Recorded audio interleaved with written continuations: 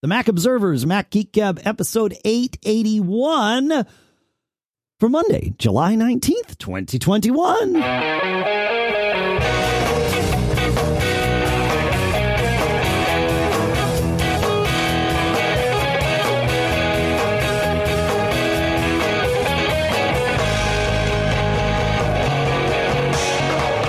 Greetings, folks, and welcome to the Mac Observers, Mac Geek Gab, the show where you send in your questions, your tips, your cool stuff found.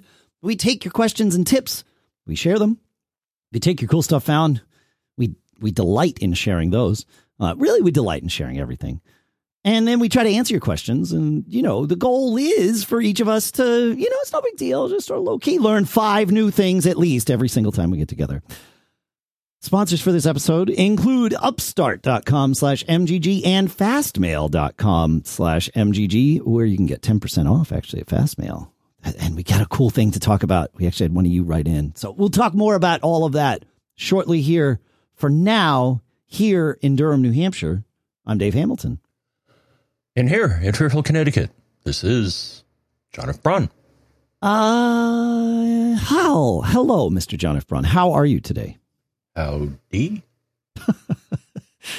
All right. Shall we just get right into the cool stuffs found, my friend? Please. All right, cool. Ajax sends in, it started as a question, but it very much became a cool stuff found.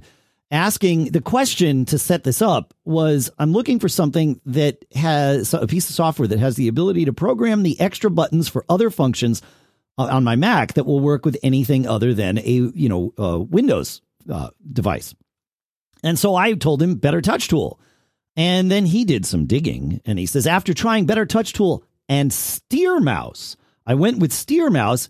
It's more expensive for licensing, $20 versus $8, but also way more wide ranging in terms of what you could do with the buttons and all that stuff. I had never heard. I don't remember talking about Steer Mouse. I think we might have talked about it in an episode many moons ago, but they just released a new version less than a month ago, so it's totally up to date, and it is there to customize all of your buttons on your mouse and other various and sundry pointing devices and all that good stuff. So I didn't know about it, so that's what makes it cool stuff found, man.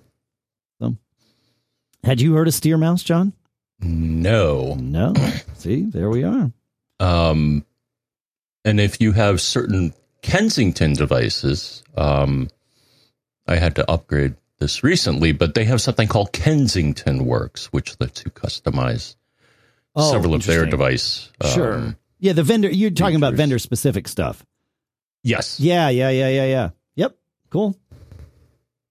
Yeah. Steer Mouse is universal. So as is Better Touch Tool.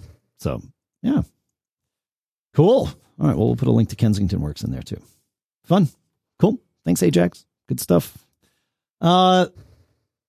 Micah, this isn't so much cool stuff found, John, as it is cool stuff made, because Micah, longtime Mac Geek Gab listener, wrote this.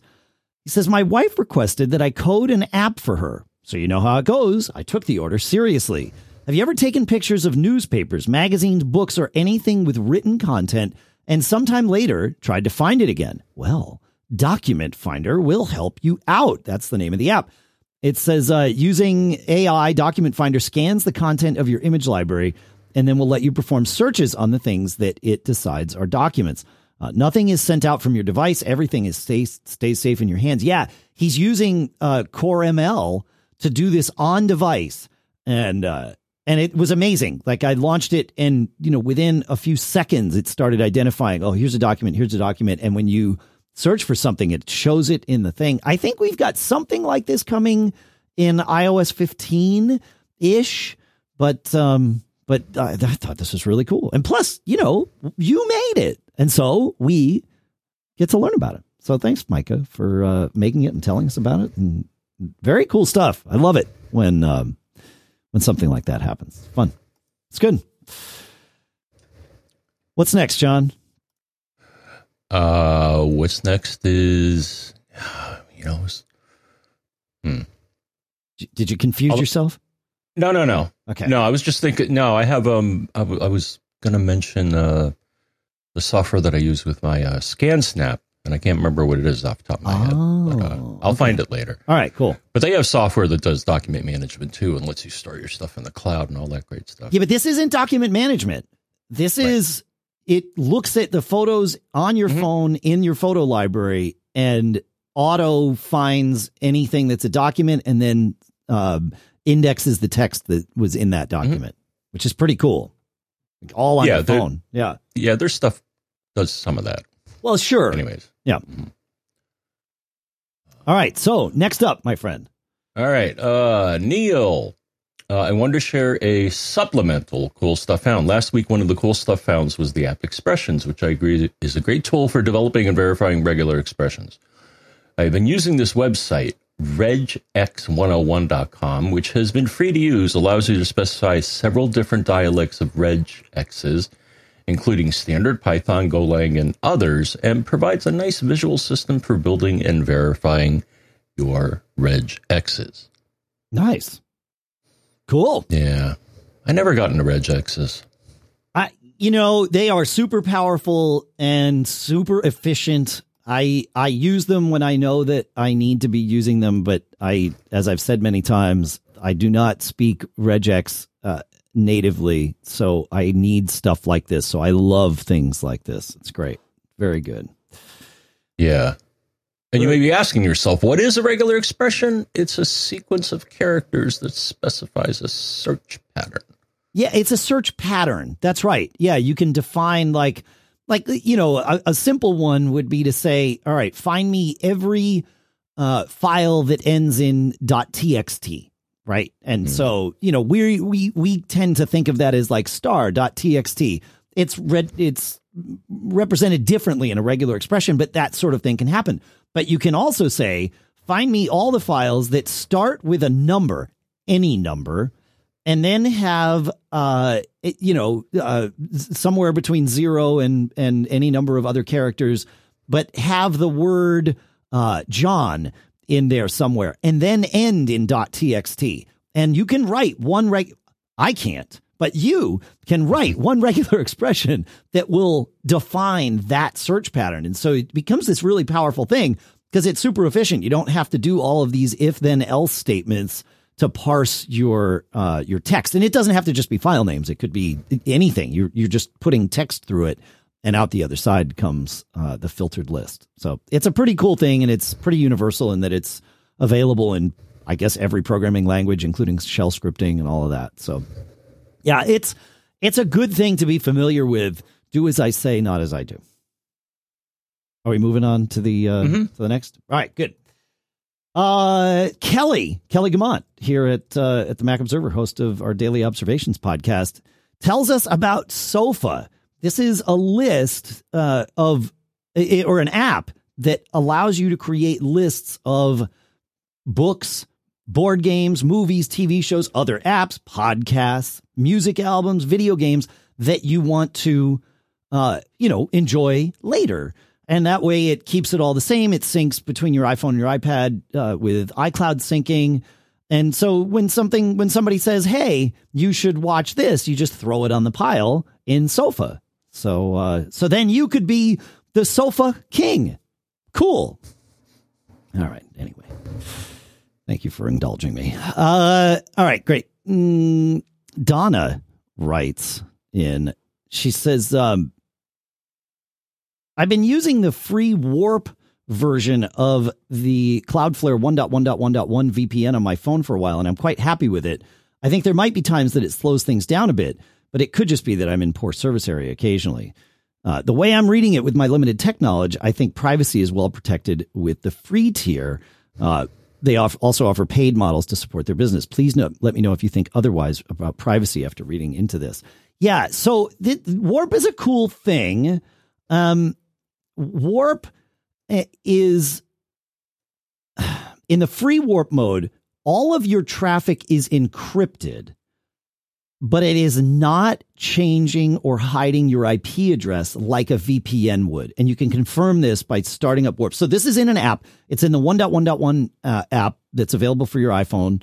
And the primary purpose of that app is to do Cloudflare secure DNS lookups, right?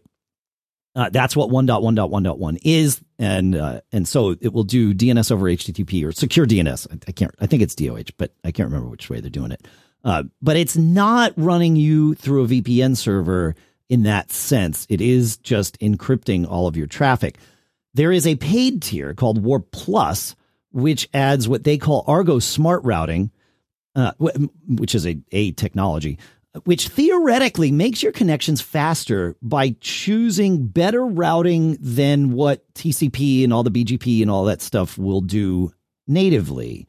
And it's based on what Cloudflare has learned to be the best, according to their servers. But even then, it's just changing your routing.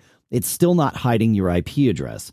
But I dug into this some, John, and Warp Plus appears to work, at least anecdotally. Like speed tests that people are doing are consistently faster when done over Warp than done just straight, even on like a cellular, like a LTE or 5G connection or something.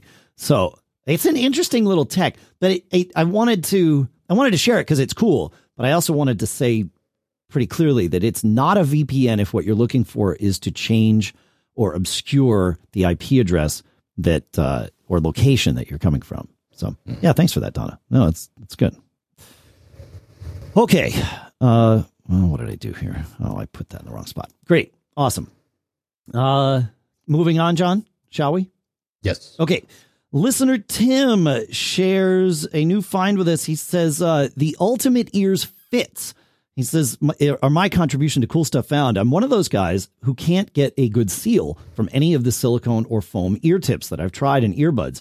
I'm getting better noise cancellation from these UE Fits with passive noise cancellation. Passive noise cancellation being seal it and block out the signal. He says that I've gotten from AirPods Pro, the Anker Liberty Air 2, Beat Studio, etc. He says, if Ultimate Ears comes out with an ANC version of the UE Fits, I will that will even change it further. So this is the UE Fits. It's a cool technology. They are universally custom fit in that you don't have to go and get your ears scanned or molds made or anything like that. You download the app, you put these earbuds in your ears, you press a button in the app, which activates the mold that's in your ear. It fits to your ear in 60 seconds, and then boom, you've got custom fit Bluetooth earbuds, and they're $250. So, same range as AirPods Pro-ish, right? And you're getting a fit that is truly custom for you, but you get to do it at home. It's a cool tech. I haven't tested these yet. I'm a big fan of Ultimate Ears. I've been wearing Ultimate Ears on stage for, I think, 18 years now, maybe 17 years. And they obviously, they've won my heart with their sound and their fit. But so this is it's a fantastic way to kind of get this out to the masses without a huge price tag, which is great. So, yeah. Thoughts on that, John, before we move on? Nice. Cool. All right. The next thing was something I found, and that's, I'm a big fan of Sonos, and I have been a huge fan of their partnership with IKEA because they have been able to use the partnership with IKEA to make lower cost speakers than they would ever make with the Sonos brand. They like on the bookshelf speaker, which is only $99, the Symfonisk bookshelf speaker. It's only $99. It's the least expensive Sonos speaker you can get because it's an IKEA speaker with Sonos technology in it. They use cloth as the grill, and whereas Sonos, wouldn't use cloth on their grills, they would use, some acoustically neutral mesh that's metal or something, which is awesome. But they've got a new thing out, IKEA and Sonos do, and it is the Symfonisk picture frame with Wi-Fi speaker, and it's $200, and it's this fairly large picture frame. I'm trying to see how big it is. Product size, it is 16 by 22, but it's flat. It's only 2 inches thick, obviously meant to hang on the wall, and I have not heard it yet. It was just announced last week, but but it looks like a pretty cool thing, and a nice big speaker, but it hides in plain sight right there on your wall. So and you can swap out. I think there's different panels that you can put on it. But a cool little thing. So that's why it's here, because it's cool stuff found. It's what we do. All right, we've got a couple more cool stuff found, John. Unless you've got something to add. I do, but go on while I find it. Okay, great. I will go on to Tony here. Tony shares, it's a cool stuff found in answer to one of our questions from a previous episode. He says, for years, you were talking about needing to print a PDF or create a PDF of a website that looks like the website as opposed to whatever the website's going to look like when it's printed. And he says, for years, I have used the Print Friendly and PDF extension on my Macs. It's available, as he says, as a browser extension in browsers that support that. Or in the case of Safari, you just create a little JavaScript button. And I did this in Safari. It's super easy. So it's one step. You just drag to the toolbar and you're done. So then at that point, whenever you're on a web page, you just click the button and it'll format the page for printing. Or you can save it as a PDF. And he's right, but it works better than the built-in functionality in Safari, but it still doesn't represent the web page as it looks on my screen as a PDF. And this really is a factor with responsive websites that change as you get smaller, right? Like Mac Observer is a perfect example of a responsive website. You can open up Mac Observer on desktop and it looks one way. You open it up on your phone and it looks completely different, right? But what's cool is if you open it up on desktop and then start narrowing your window, it will change before your very eyes. That's what happens with a responsive website. It's responding to the width of your browser at all times. It seems like responsive websites get affected by Print Friendly and PDF. And so the current design of Mac Observer, hint, hint, is very different when I engage Print Friendly and PDF on my desktop. So I'm still looking for the answer of printing a website as it appears on my screen, but more than, one page at a time. So, but thank you, Tony. This does it better than anything that I have been able to find recently. So I do appreciate that, and obviously wanted to share. There's links in the show notes. Allison, along the same lines, Allison of Podfeet said, you asked on the show about how to save an entire web page. My favorite method on iOS is to take a screenshot with the web page open. So go to Safari, do your normal screenshot dance, and then tap on the screenshot. By default, the selected tab at the top will be Screen, but then tap on Full Page. Now you've got the full page, the full web page organized as a PDF. It's no longer a PNG. You can confirm this by hitting Done, and you will not see a Save to Photos option, only a Save PDF to Files option. And then you don't even have to save it. You can just use the share icon to print or send the PDF if that's what you want to do. So there you go. Thank you for that, Allison. Good stuff. Good stuff. John, I have a cool stuff found that I'm going to throw into the mix here. I don't know if any of you can tell the difference, but for the first time in certainly over a decade here in the studio anyway, I am using a different microphone. I've been talking with the folks at Earthworks, and they said, you might want to check out the Icon Pro.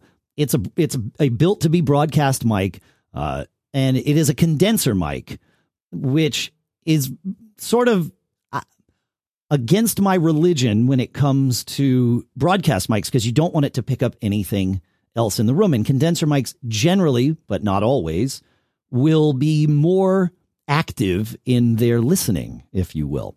Whereas a dynamic, and I'm oversimplifying this and actually saying it incorrectly, but the way I think of condenser versus dynamic is that a dynamic mic gets its energy from the sound that you put into it, and a condenser mic actually gets its energy from the microphone preamp via phantom power. So this is a condenser mic, but it is built and tuned to be a broadcast microphone, and it is super responsive to gain. And when you've got the gain set right, which wasn't difficult at all, then you get this smooth, rich sound. It's got a higher top end. I think it goes up to 30 kilohertz, which is, of course, beyond the range of my human hearing, and I think everybody's human hearing. But by going up that far, you don't get that distortion roll off that happens in the top end of mics that might just go 20 to 20 or something like that. And I find it's a little smoother than the previous mic that I was using in the mid range. It just kind of gives me that nice slow, it responds fast. And so there's no, there's no honkiness in the mid range either. So I'm duly impressed by this thing. I'm not sure how long I'll be using it, but I'm happy that I'm able to use it right now. What I'm also curious about, John, is, so this is an XLR microphone that plugs into a preamp, like a mixing board, and that's how that works. And it's $499. I think the $499, which is right in that price range of what you would pay for a decent broadcast mic.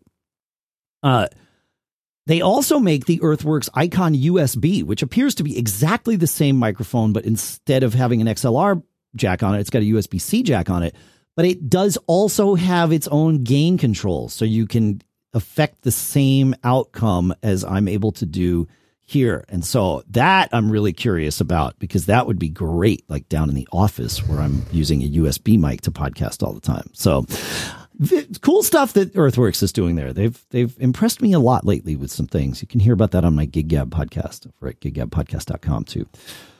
All right, John.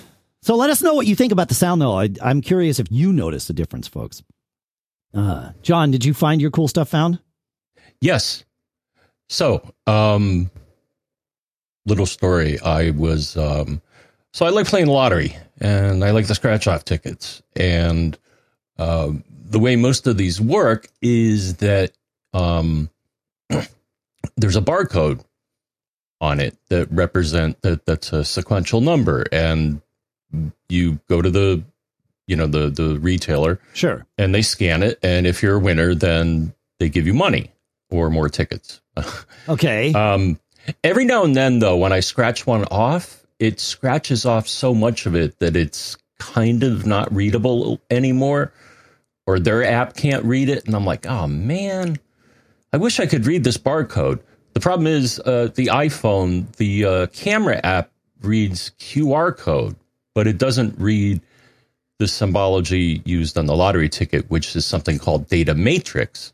Okay. So, but the thing is, I wanted to repair the barcode, but I needed a scanner that would read data matrix, and I found one. And this is a company that I actually worked with their stuff in the past, called Cognix, and it's Cognix barcode scanner, and it basically Cognex. All right. Cognix. So they make cameras, but they also make a barcode scanner app, and it has like I looked, and I think it's like over 20 symbologies it can read. Interesting. So if you need to, and this just works with your iPhone camera, right? This app. Yeah. Yeah. Okay. Yeah, and then they make and then it uses their algorithms and to show you what's in the barcode. So I use that because what I wanted to try to do, and it actually kind of worked, is that I then went online. So their program was smart enough to tell me the number in the barcode.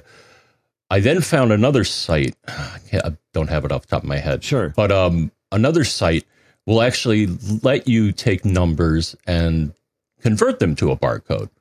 So what I was trying to do was do that, so it would work, and then I'd get my money. Yeah, interesting. That's cool. Oh, fun. Yeah, it's amazing what we can do with these devices that are in our pockets. The world is truly open to us. Pretty good. It's pretty good. I like it. All right. Last week, John, we started the conversation about cutting the cord. Really, I think it's going to come down to cutting the coax, because the way I don't, and I have some things I want to share from all of you. But what I'll say is, looking at the pricing, like right now in my area, The lowest price thing that Comcast offers is $119.99. And that includes 800 megabit per second internet, unlimited phone calls on a VoIP line, and their, basic but fairly substantial TV, channel package. If you only want TV channels, that is the option.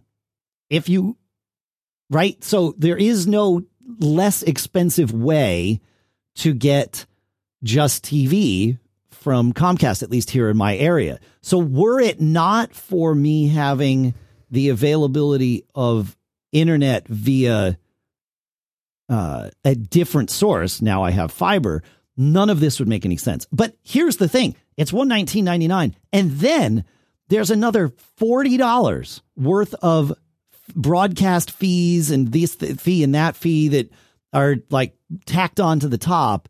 So I'm paying like $160 something a month for just for TV is how that works. So that is, but it really is, in order to get rid of that, you got to be able to cut the coax, because if you need internet from them, you're paying $65 a month for like the lowest speed tier, 50 megabits per second at $65 a month. So that's just downstream. I'm sure upstream is 5. So anyway, I want to share something from JP about YouTube TV, which is what I asked about last time. And then we'll share some other thoughts as well. So JP's actually goes on for about 5 minutes. We're not going to go quite that long, but we'll let him go a couple of minutes because he has some good things to share. Fellers, it's JP calling from the Northeast. I was listening to the current episode, and I hear you were talking about YouTube TV, and you were considering moving to it. I would have to say that it's one of the best things I ever did. I've been a DirecTV subscriber for like 20 years, mainly because of Red Zone and football and Dish, because I didn't want cable.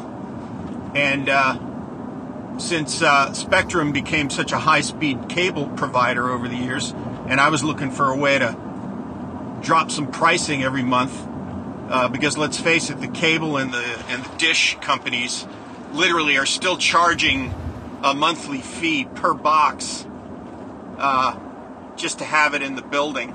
And not only that, DirecTV was charging an HD fee of $10 a month.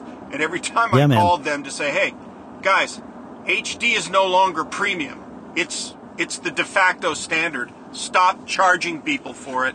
Preach on, brother JP. Nowhere with that. Yep. So out of just sheer rage against the monolithic system, where I was paying $200 a month just for HBO, Showtime, and all the channels you never watch. I looked at all the streaming services and found that YouTube TV was by far the best one, because it had 9 months of DVR in the cloud. Multiple accounts. It's on every device. It's on web browsers. It's on your Apple TVs. It's on everything. And, once you get used to the interface, which you can customize using a web browser, it's fantastic. Never look back. Even the missus is into it now. And, you want to DVR something, you just put the little check mark next to it, and boom, it's there in your library. Yeah, see. The other great thing about it is the cost, obviously. I shaved over $100 off of my monthly bill, which equals thousands of dollars, per year. And I'm literally getting the same stuff. And right as I signed up for it, they adopted NFL Red Zone and the NFL Network, which is all I need. No, thank you for this, JP. This is fantastic. It really, and thank you everybody for your comments. I've got 2 more that I'm going to we're going to share here. One is from listener John, and he says, I've been on YouTube TV since very early in the service when it was just $35 a month. I've tried other cable replacement services, and YouTube TV is my preferred one. I've tried Hulu, Sling TV, and my brother has AT&T. And YouTube TV is the best of the bunch, in my opinion. It just consistently works better and has a better interface than the others. and this is the important part for me and you too, John, and a lot of us. I have been a TiVo user for years and was hesitant to give it up, just like you. I've gotten over that very quickly, he says. My initial desire to move to all streaming is that I've got an apartment in New York City and also a house in the country in Connecticut.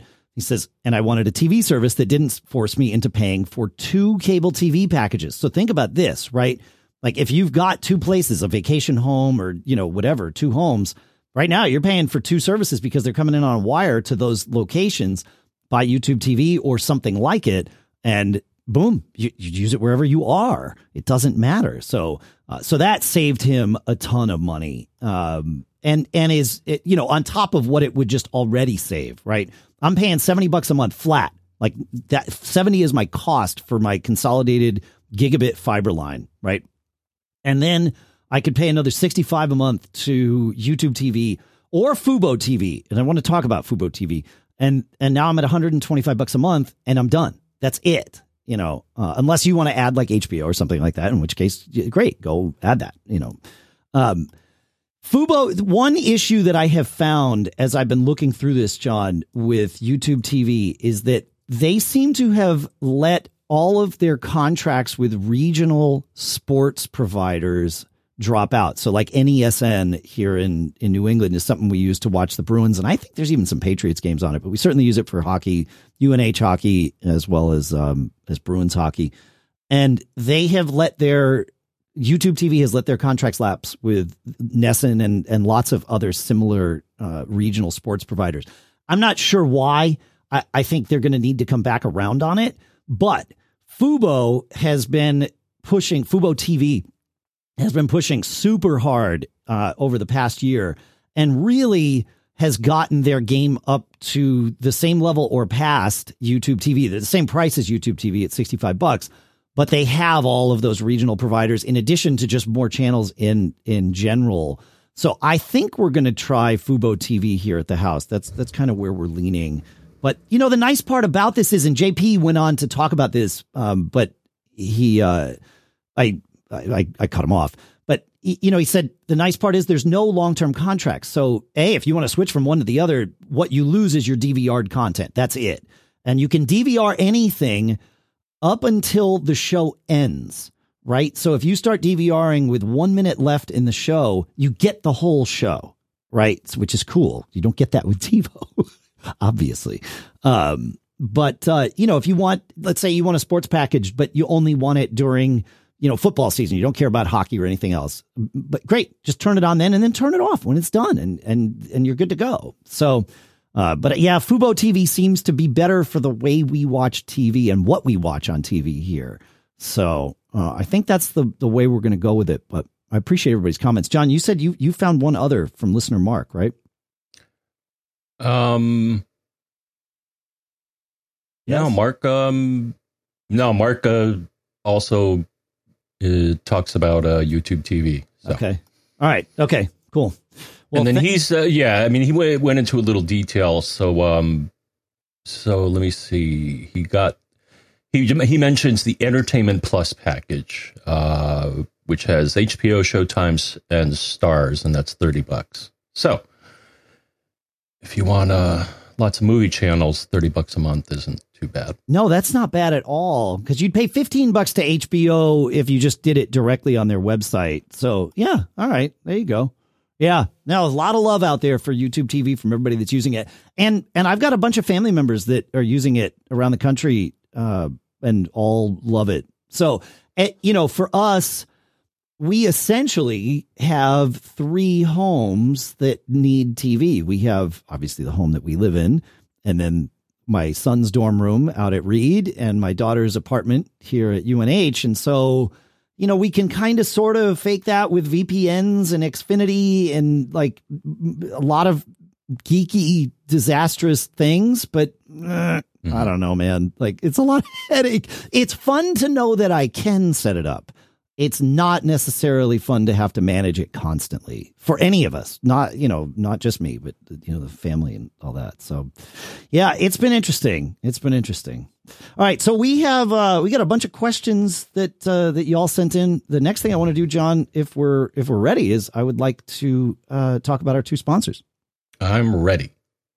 All right.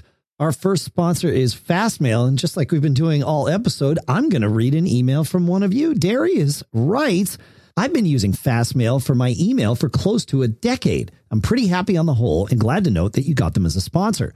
In addition to all the bells and whistles you've mentioned on the show, I also use Fastmail's WebDAV feature. For almost a year now, I've been syncing my encrypted OmniFocus database using Fastmail's servers. This is amazing. Yeah, Fastmail, it's the email service that I moved to a couple of months ago, and I couldn't be happier. Not only am I happier about the service itself, it's super focused on privacy, right? I'm the customer. I'm not the product, which is great. I'm also happy about the migration. It was super easy. I just told it I wanted to migrate from Google and gave it my credentials and went to sleep. And when I woke up the next morning, all my mailboxes, all of my mail, of course, everything had been slurped over. Doesn't get any better than that, except it does. As Darius mentioned, Fastmail has lots of great features, WebDAV being sort of probably one of the ones that most people that use Fastmail don't even know about. And that's the cool part, is Fastmail is super simple to use, but if you want to dig in, they've got all kinds of different things there. And like their rules, super easy to use their filtering rules for mail, but you can also get really complex with them if you want. If you want to use email from a custom domain, right? You have your own custom domain. Fastmail is less expensive than Gmail. You can bring in all your domains for just $5 a month for your addresses to you at your company or whatever. And you can use hundreds of email aliases that keep your main address private. It's great stuff. You can be part of the very best in email, and you get two things for being a Mac Geek Gab listener. You got to go to fastmail.com/MGG to get both of these. You get Fastmail free for 30 days, and then you get 10% off your first year. Again, it's fastmail.com/MGG. Our thanks to Fastmail for sponsoring this episode. Hey, if you dread looking at your credit card statements, you are not alone, my friend. Debt can feel crippling. And Upstart, our next sponsor here, can help you on your path to financial freedom. Financial freedom is what you want to get to. You want to be able to control this. And Upstart is the fast and easy way to pay off your debt with a personal loan all online. So whether it's paying off credit cards, consolidating high interest debt, or funding personal expenses, like, maybe you want a new network storage device or something fun, right? Over 500,000 people have used Upstart to get one fixed monthly payment. Upstart knows you're more than just your credit score, though, and they are expanding access to affordable credit because unlike other lenders, Upstart considers your income and your current employment to find you a smarter rate for your loan. And it's all done with this 5-minute online rate check, so you can see your rate up front for loans between $1,000 and $50,000. And you can receive those funds as fast as one business day after accepting your loan. So find out how Upstart can lower your monthly payments today when you go to upstart.com/MGG. That's upstart.com/MGG. Don't forget to use our URL to let them know we sent you. Loan amounts will be determined based upon your credit, income, and certain other information that you provide during your loan application. Go to upstart.com/MGG, and our thanks to Upstart for sponsoring this episode.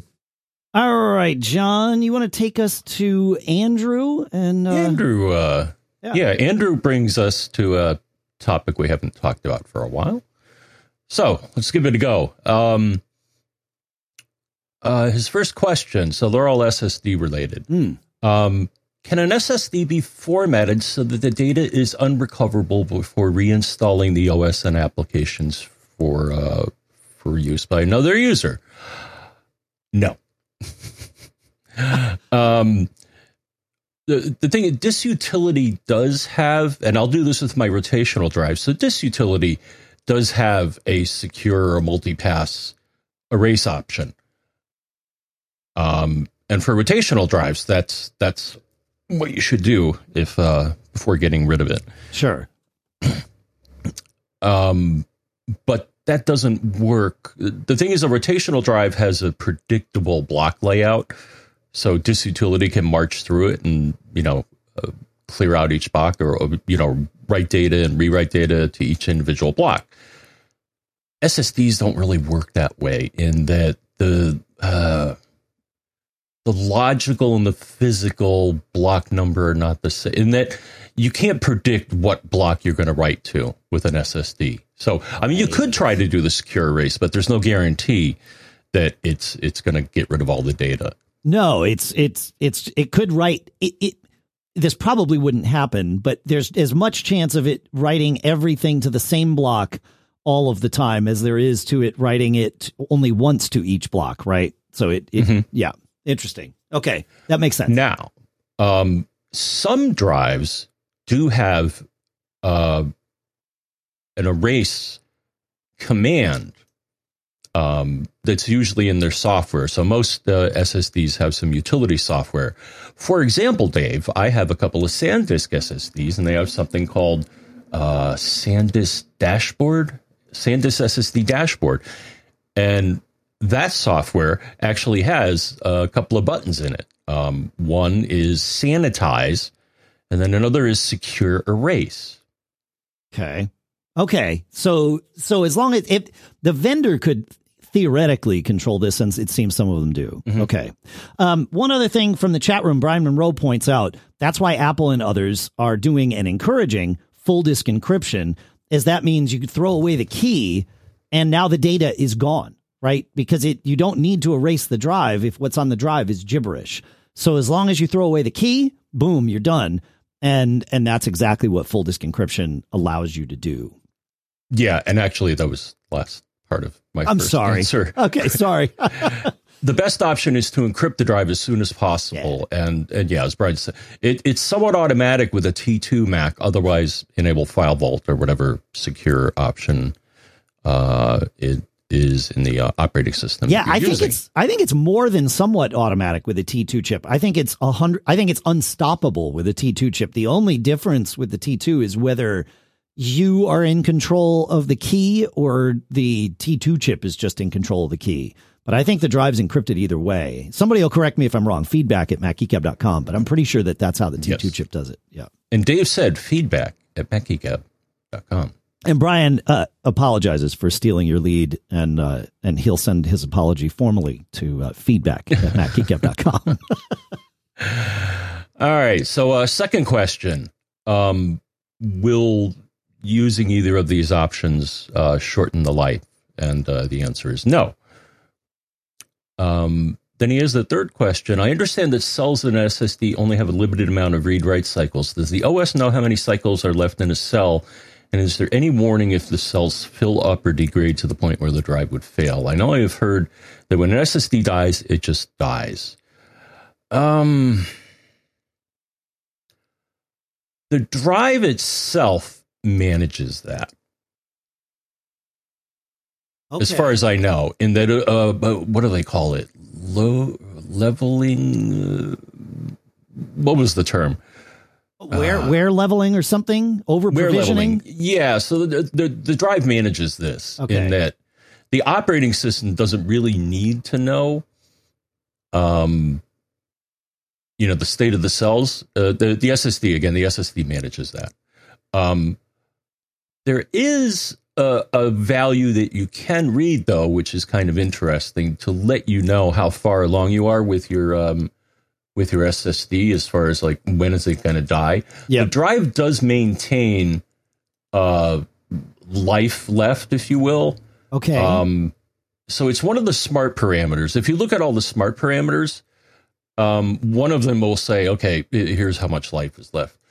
iStat Menus also does this. So, for example, here, Dave, I'm looking at my Mac Mini, and I'm looking at the disks menu in iStat Menus, and when I hover over my Macintosh hard drive or the SSD in this machine, it says, oh, yeah, by the way, you got 98% lifetime left, which is nice. Oh, interesting. Okay.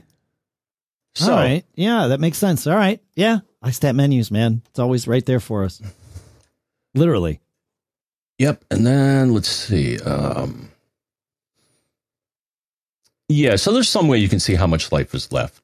There's also, some programs like, let's see, Drive DS and Distral are two that I think will also show you a lot of additional information and like predicted lifespan.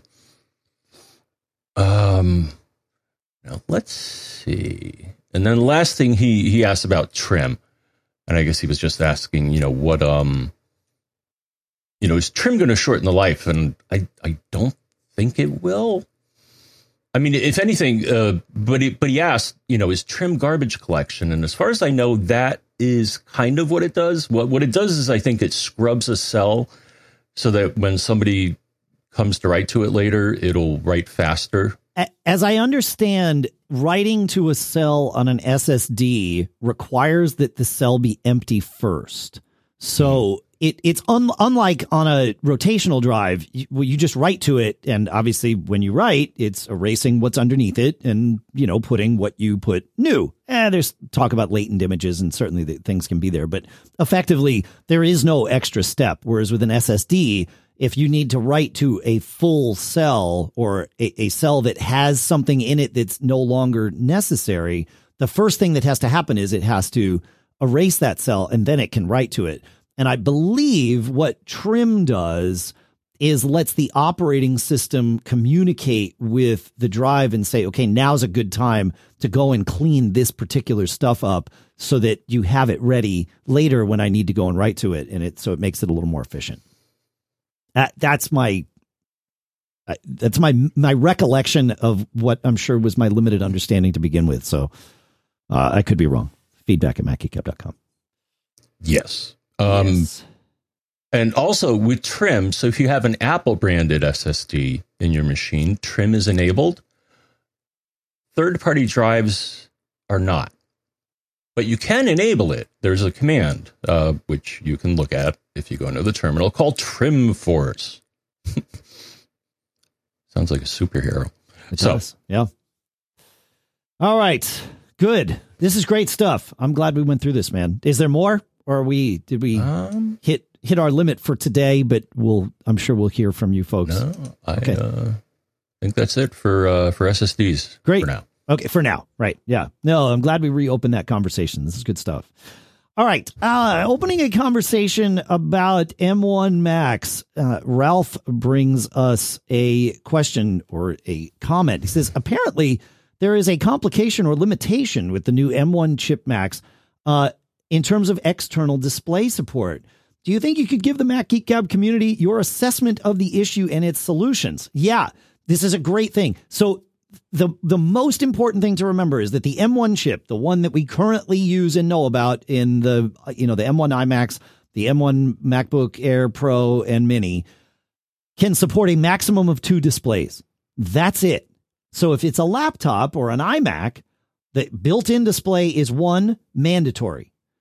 And then you can have 1 external on each of those. If it's a Mac Mini, you can have 1 HDMI display and 1 Thunderbolt display or display out, display port via the Thunderbolt port. That's it. Those are your options. And that's as far as it goes.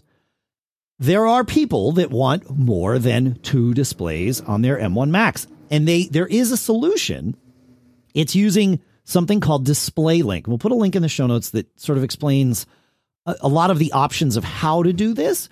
But the idea is that you use your computer's CPU.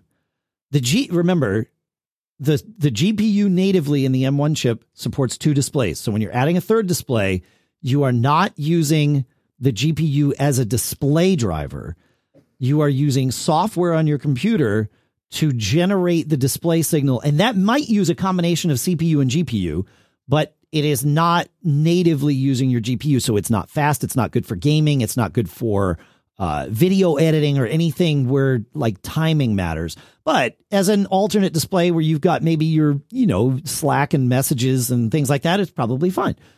The name of the technology is DisplayLink, and that's the software that you're going to use to do this. And then you will use a piece of hardware that goes USB to display, usually HDMI, but it could be USB to DisplayPort.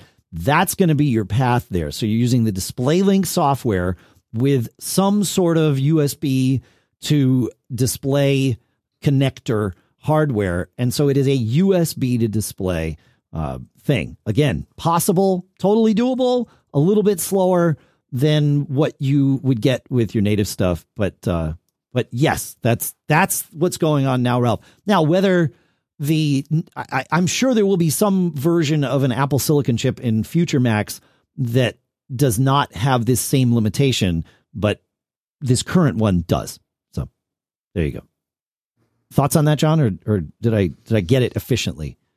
I'll let you know when I get an M1 Mac. Oh yeah, you got to get an M1 Mac, man. Yeah, the time is right. All right.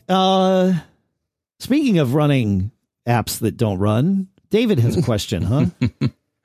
Yes. All right. So David says, I'm thinking of upgrading the software on my 2014 Mac Mini, which runs off an external SSD drive, from 10.14 Mojave to Big Sur. I use this Mac Mini as my archive source, Photos app, Finder files, and iTunes apps to all store their originals on this one computer, while all my other devices use iCloud Photo Library, iCloud Drive, and iCloud Music. I then have this computer backing up with Time Machine, Carbon Copy Cloner, and Backblaze, using the 3-2-1 backup rule. Very good.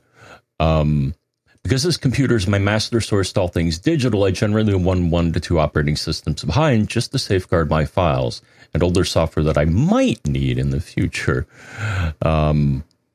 While I don't mind upgrading to latest software for my other devices just for fun and the new features, when it comes to this computer, if it ain't broke, don't mess with it. Yes, I fully support that.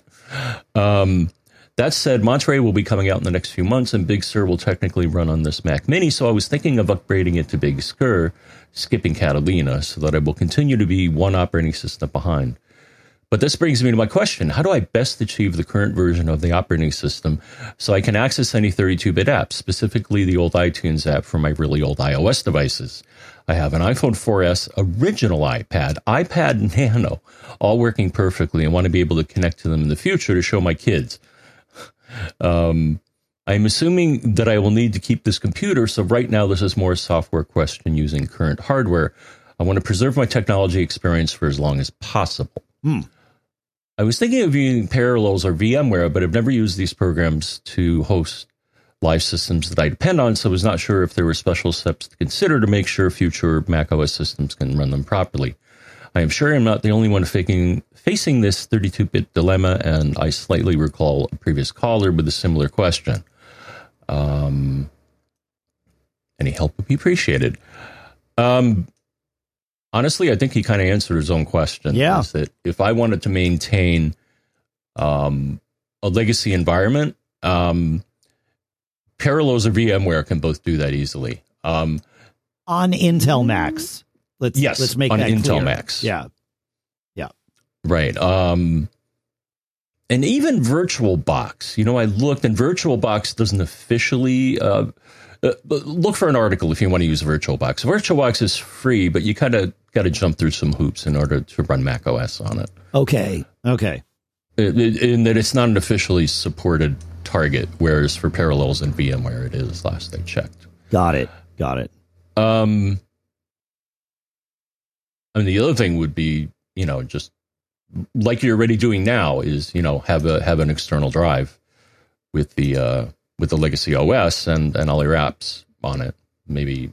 But it sounds like he's already backing it up. So. He's already got that. Excellent. Yeah. And be aware, to my knowledge, there is no way of doing this on an M1 Mac. I don't think there's anything that would be able to emulate Intel yet. If ever, but certainly not yet. Somebody correct me if I'm wrong, but I don't think that you can run there's no way to do that on a 32-bit, to run 32-bit or any Intel apps, that Intel operating systems. You can run Intel apps, of course, on M1 Macs. It's super smooth. You don't even realize it's happening. Rosetta 2 is amazing. But in terms of running an operating system, I don't think we have that option out, and you have to run an earlier operating system in order to run 32-bit apps. So yeah, somebody will correct me if I'm wrong, and hopefully if I'm not wrong, then somebody's working on that. But I what's the use case? Like, is there a big enough market for it? I don't know. Might not ever happen. If we haven't seen bits and pieces of it yet, I don't know. Yeah. All right. Anything more on that, John, or are we good? Nope, we're good. Okay. Bill has a question, and we'll answer his question, and then I'm probably going to make it a little geeky. Bill says, you mentioned a few times recently setting up a VPN on your Synology router so that you can VPN into your house. I'd like to set up a VPN on my Synology disk station, which is presumably roughly the same. Is that right? With that in mind, which protocol do you recommend? There are 3 offered: PPTP, which seems to be fairly obsolete, but it is Apple supported; L2TP/IPsec, which is way more secure than PPTP, and macOS and iOS natively supported; and then OpenVPN. macOS supports it, as does iOS, but you need third-party apps. His objectives: he wants to have his devices appear as if on his own network. Some FiOS features, his DVRs, channel streaming, only work when he's on his home network, and he would like to use those out of the house. Number 2 is to access his home network and computers. Number 3 is he has 2 networks, one connected directly to his FiOS router, one to a Netgear router that's connected to his FiOS router through DMZ. Most of the time, this isn't an issue, but there are 2 use cases where it's a problem. Number 1, I need to be connected to the FiOS network to stream some channels. Hence okay, I get it. To use DVR from the devices. Number 2, I'd like to set up Plex to stream to my Roku TVs, but the problem is that they are on different networks. So how do I get them to be on the same network?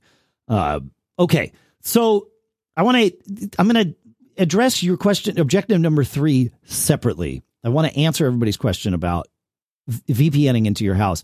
Most routers that support VPN inbound really have one option, and so that's the option you're going to use. With the Synology stuff, the Synology router actually supports more VPN stuff than the disk station, but the disk station supports these 3, which is more than enough. I would like 100% of the time, I'm going to recommend L2TP IPsec if you're setting up a VPN for home use. Stay away from PPTP. It's not secure anymore. And some things actually don't even support it the right way. And OpenVPN will work, but it's a super pain because you don't have native clients on anything. So if you've got to set it up for more than one device, it starts to become a real pain, especially if you've got to set it up for more than one human to use. It's a support nightmare simply because there's no native OpenVPN support on the Mac. But even if there was, with L2TP, you could set up, if you know your address, your address, so use dynamic DNS for your address, and your username, password, and shared key, which is like a second password that everybody uses. If you know those 4 pieces of information in your head, you can connect to your L2TP VPN from any Mac or iOS device anywhere, even if you just wiped it clean. So that's huge. With OpenVPN, you need a certificate file, you need a configuration file, whatever it is. Big pain in the neck. You got to go figure out how to get that. If you don't have it, don't do it. Just too much headache, not enough gain. But what do you? I know you use OpenVPN, John, but I'm guessing that probably wouldn't have been your preference. It's the first one that I got working. Right. No, I get the Synology. Yeah. When I it's the first one I got working when I ran their VPN server. So I'm like, okay. It used to be, well, and yeah, I agree with you. Having to drag configuration files. The good news is that the certificate, secures helps secure the traffic. Sure. It used to be kind of a pain because how do you get configuration files over to your iOS device? You used to do it through iTunes. Now you can do it through Files. Yeah, just the Files app, right? Or any other app too. Right. Yeah, and then on the Mac is what's the client? TunnelBlick, I think, is the client on the Mac side. Yeah, so you need Oh, right. That's right. It was setting up, if you wiped your iPhone or your Mac clean and you needed to do OpenVPN, not only do you need the certificate or profile file, you need the app too. So yeah, do that. All right. Now I want to get a little geeky, John. And this was answering Paul's question, which I didn't really prep for the show, but I think it might help with what Bill is trying to do. And Paul has something called CGNAT, which is, we know what NAT is. And if we don't, we're going to tell you. NAT, network address translation, is what happens inside your router when you get one IPv4 address from your internet service provider, but you need to share it with, your dozens or hundreds of devices in your house. NAT, network address translation, is the tech that makes that happen so that all of your devices can appear to be coming from one. Well, Paul is using Starlink internet, and they don't have a big enough block of IPv4 addresses for all their customers. So they use something called CGNAT. And what CGNAT does is it is NAT at the carrier level. It's carrier grade NAT. So it means that they are using one IPv4 address for lots of customers who are in turn using it for lots of their own devices. So it's almost, in fact, I guess it is a double NAT scenario because you're getting your own subnet, for your house, but it's still subnetted one layer behind. You can see cell providers do this sometimes too. I'll see that I get like a 10.1 address or something, or 10.0 or whatever the thing is. Like when I was on AT&T, I would notice that occasionally. And so this is not a new thing, but it makes things like hosting a server really difficult. And so Paul's problem where he wants to host a Plex server on his network, and Bill's problem where he wants to host a Plex server, but he wants his two networks to see each other. Well, there might be an answer.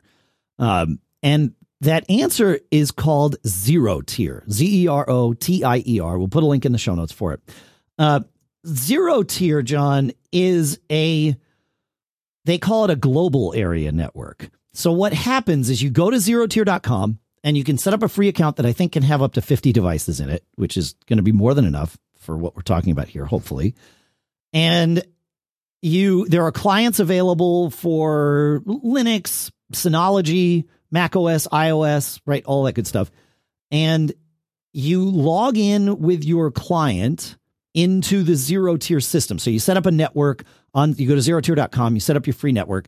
There's an ID, right? So you take that ID, you put it into the client app on your iPhone or your Mac, and then your Mac connects to that network, essentially like a VPN, but not like you don't have to worry about inbound to you because you're creating this tunnel from your Mac. You're initiating from your client device. So it initiates the tunnel.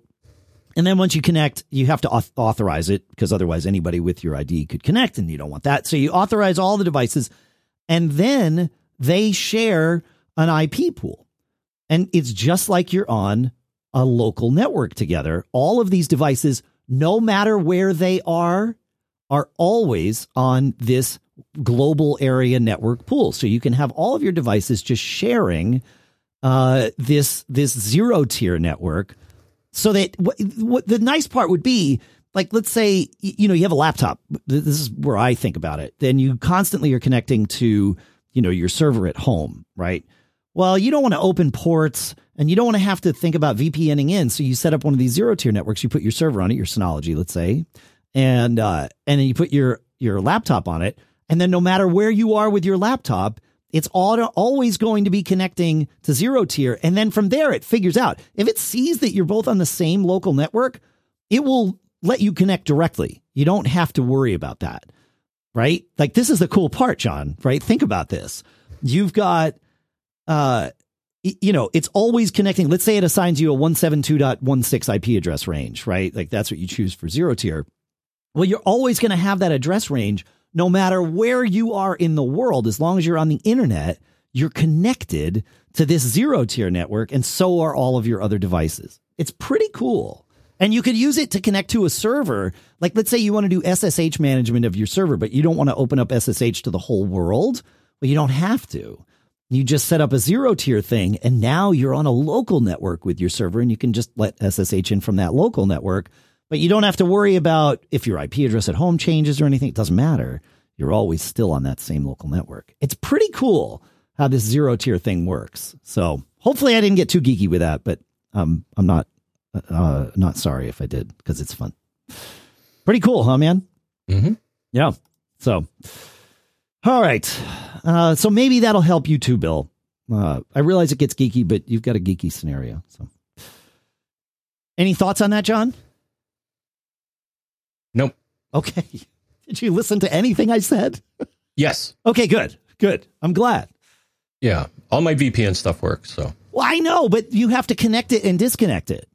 Right? Yeah. Whereas with Zero Tier, you just sort of that is a pain. You configure it and it just lives as another network interface on your devices. That's the cool part. It's just like you're just there and you don't have to think about, oh, what do I connect to? You're just always connecting the same way. There's something, and it's all, yes, it is coordinated by zerotier.com servers, but everything is end-to-end encrypted. So they can only see how much traffic a given device is sending, not what traffic.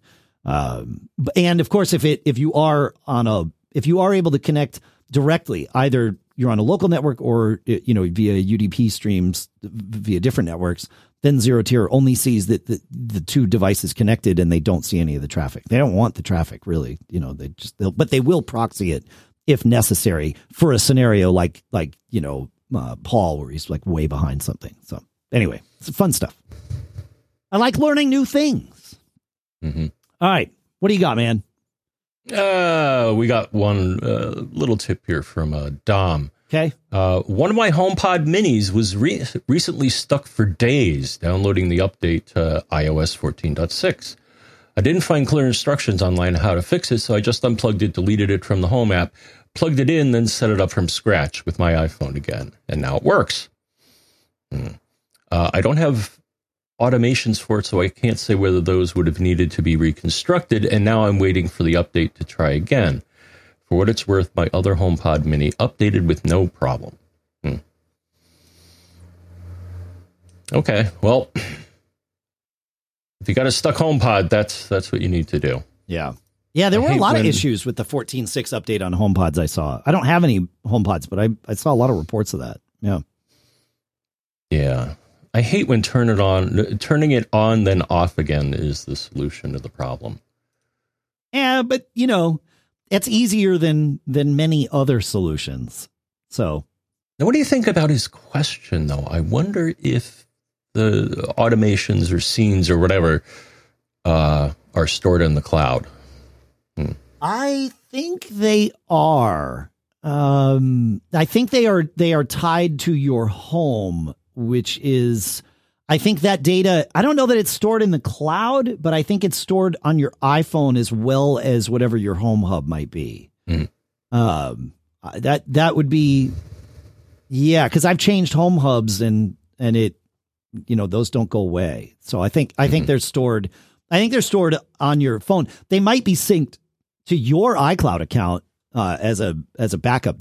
So in that sense, they probably are stored in the cloud. Yeah. So the answer is yes. I'm liking this microphone. This is good. I'm comfortable with it, and I can back off from it, and it just forgets about me. It's nice. It's good. No, I want to talk about Harmony remotes before we get out of here, because there's an important thing for anybody that cares about this universal remote discussion we've been having. I do also want to answer Bob's question, so I'm going to try and do both as quickly as I can.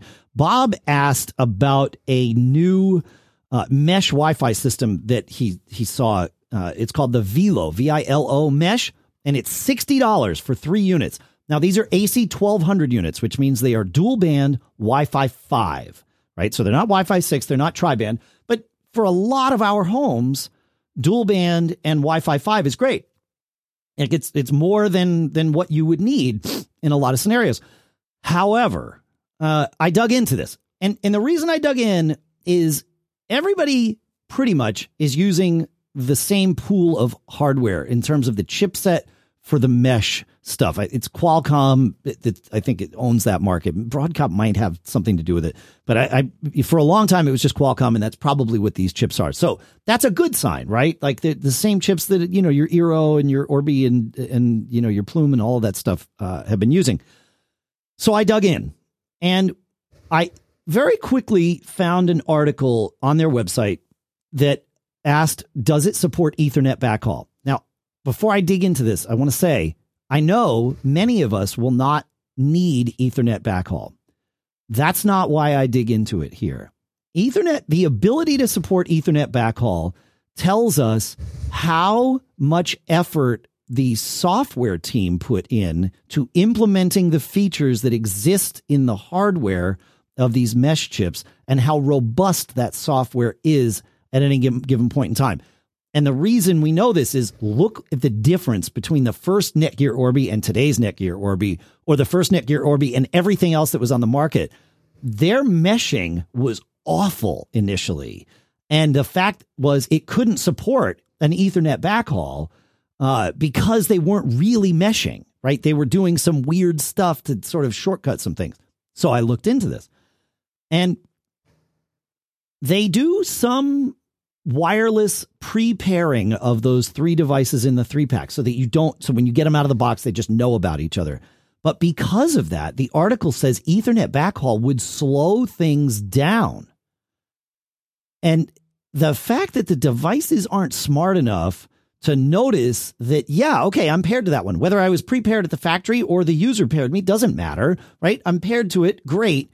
Now I see that I've got this other path to it that is a better, higher priority path. I should just use that. Like, that's pretty basic spanning tree stuff. Even if you're not using spanning tree, like, that logic isn't that hard to implement. And yet we've seen examples in the past where it's very hard to implement. So I'm probably missing something. It's probably very difficult to get it right. And it seems like Velo has skipped that step. I want to talk. I've reached out to them, but and I want to learn more. But I would say let's pump the brakes on this for now until we learn more. The price sounds right, but we want to make sure that we're getting what we want, not just what we want to spend. Thoughts on that, John? Before we move on to just a couple of comments. I mean, it sounds like a Gen 1 Eero kind of. Well, no. Gen 1 Eero was super robust in the software place. Hardware-wise, yes. Gen 1 Eero, dual band AC 1200. You're exactly right. But that's what I'm saying is, the hardware only matters if you've got good software to support it. And this software, like, there's a red flag there.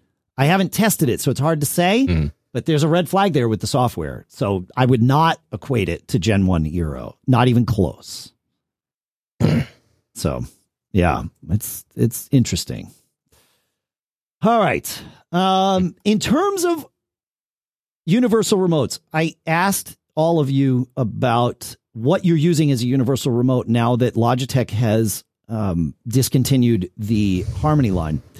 And listener Joe said, I've been using Logitech universal remotes for the past 15 years. I currently own yada, yada, yada, lots of devices. On the day that Logitech announced that they would cease manufacturing universal remotes, I purchased a top-of-the-line Logitech Harmony Elite remote. I'd been eyeing it for a while, but now I pulled the trigger. And he talks about the features of it, which is great. Like, it is the top of the line. The reason is Logitech stated that they would maintain their database. If true to their word, I should be able to continue to add new devices for the life of this product. I listened to many tech podcasts and was surprised how people said they were immediately dumping their Logitech remotes and looking for a new solution. But just like when Apple updates a device, your old equipment still functions fine. There's no need to immediately trash it. I did the opposite and hunkered down. And then we heard from, I think I'm going to leave his name or her name out of this because I'm not sure. But we heard from someone who is a smart home system installer and said, there is no equivalent alternative in price and functionality to the Logitech Harmony remotes. Logitech has stated that they plan to continue supporting the Harmony remotes with fixes and possibly even minor software and firmware updates indefinitely. Buy spare hardware now. Some retailers still have some stock. You can also find on eBay and other sources are worth exploring.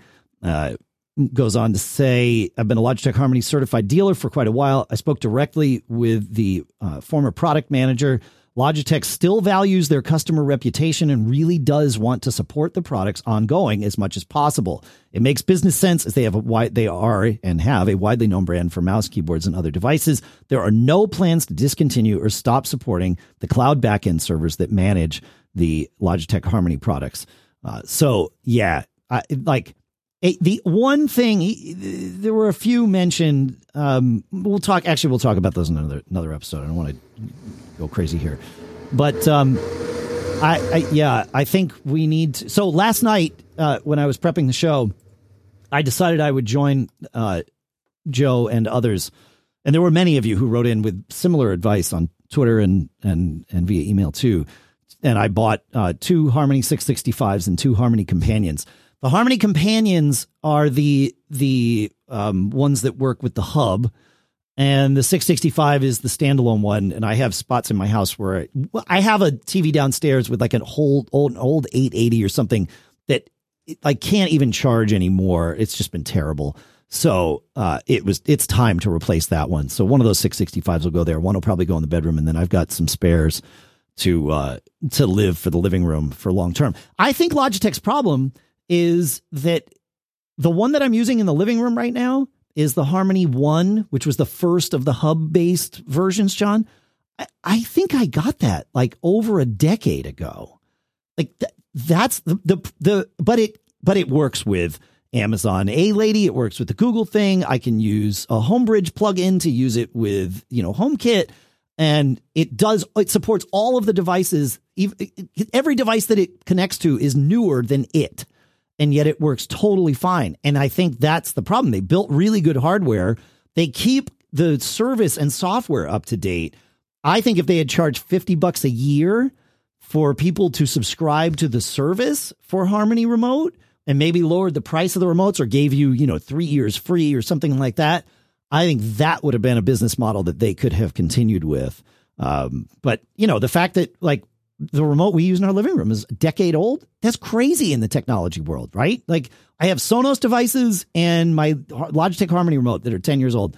And every other piece of tech that I use is newer than that. I'm looking around thinking, but I think it's true, So my microphone is 10 years old, and look, there's a new one here. So there you go. I don't know. Well, microphones tend to last a really long time. They're sort of fixed purpose devices. Anyway, those are my thoughts on that. Anything, John, that you have to share on that before we get out of here? No, I'm going to suffer with 4 remotes for the rest of my life. Dude, just go get one of those 665s. I found I put the links in the show notes. The 665s you can get at normal price, $80 or something at Best Buy, and the Harmony Companion you can get at normal price at Amazon. Everywhere else they are like super inflated. Like the 665 at Amazon, they wanted like $200 or $250 for it. Like these people are going nuts with these things. So the links are there. Do with them as you like. And best wishes to you. All right, that's what I got for today. You got anything else, man?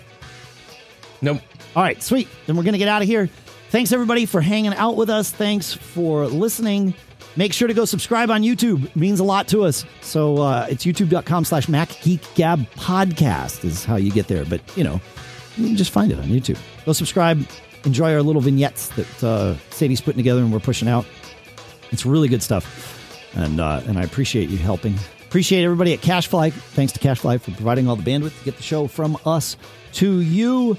Of course, thanks to our sponsors. We've got fastmail.com/MGG and upstart.com/MGG today. And if you want to learn about the links and deals from our other sponsors, go to macgeekgab.com/sponsors.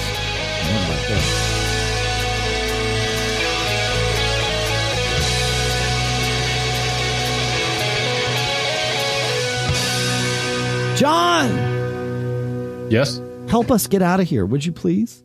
Oh, yeah, we got to get out of here. But before we get out of here, some advice for your life. Don't get caught.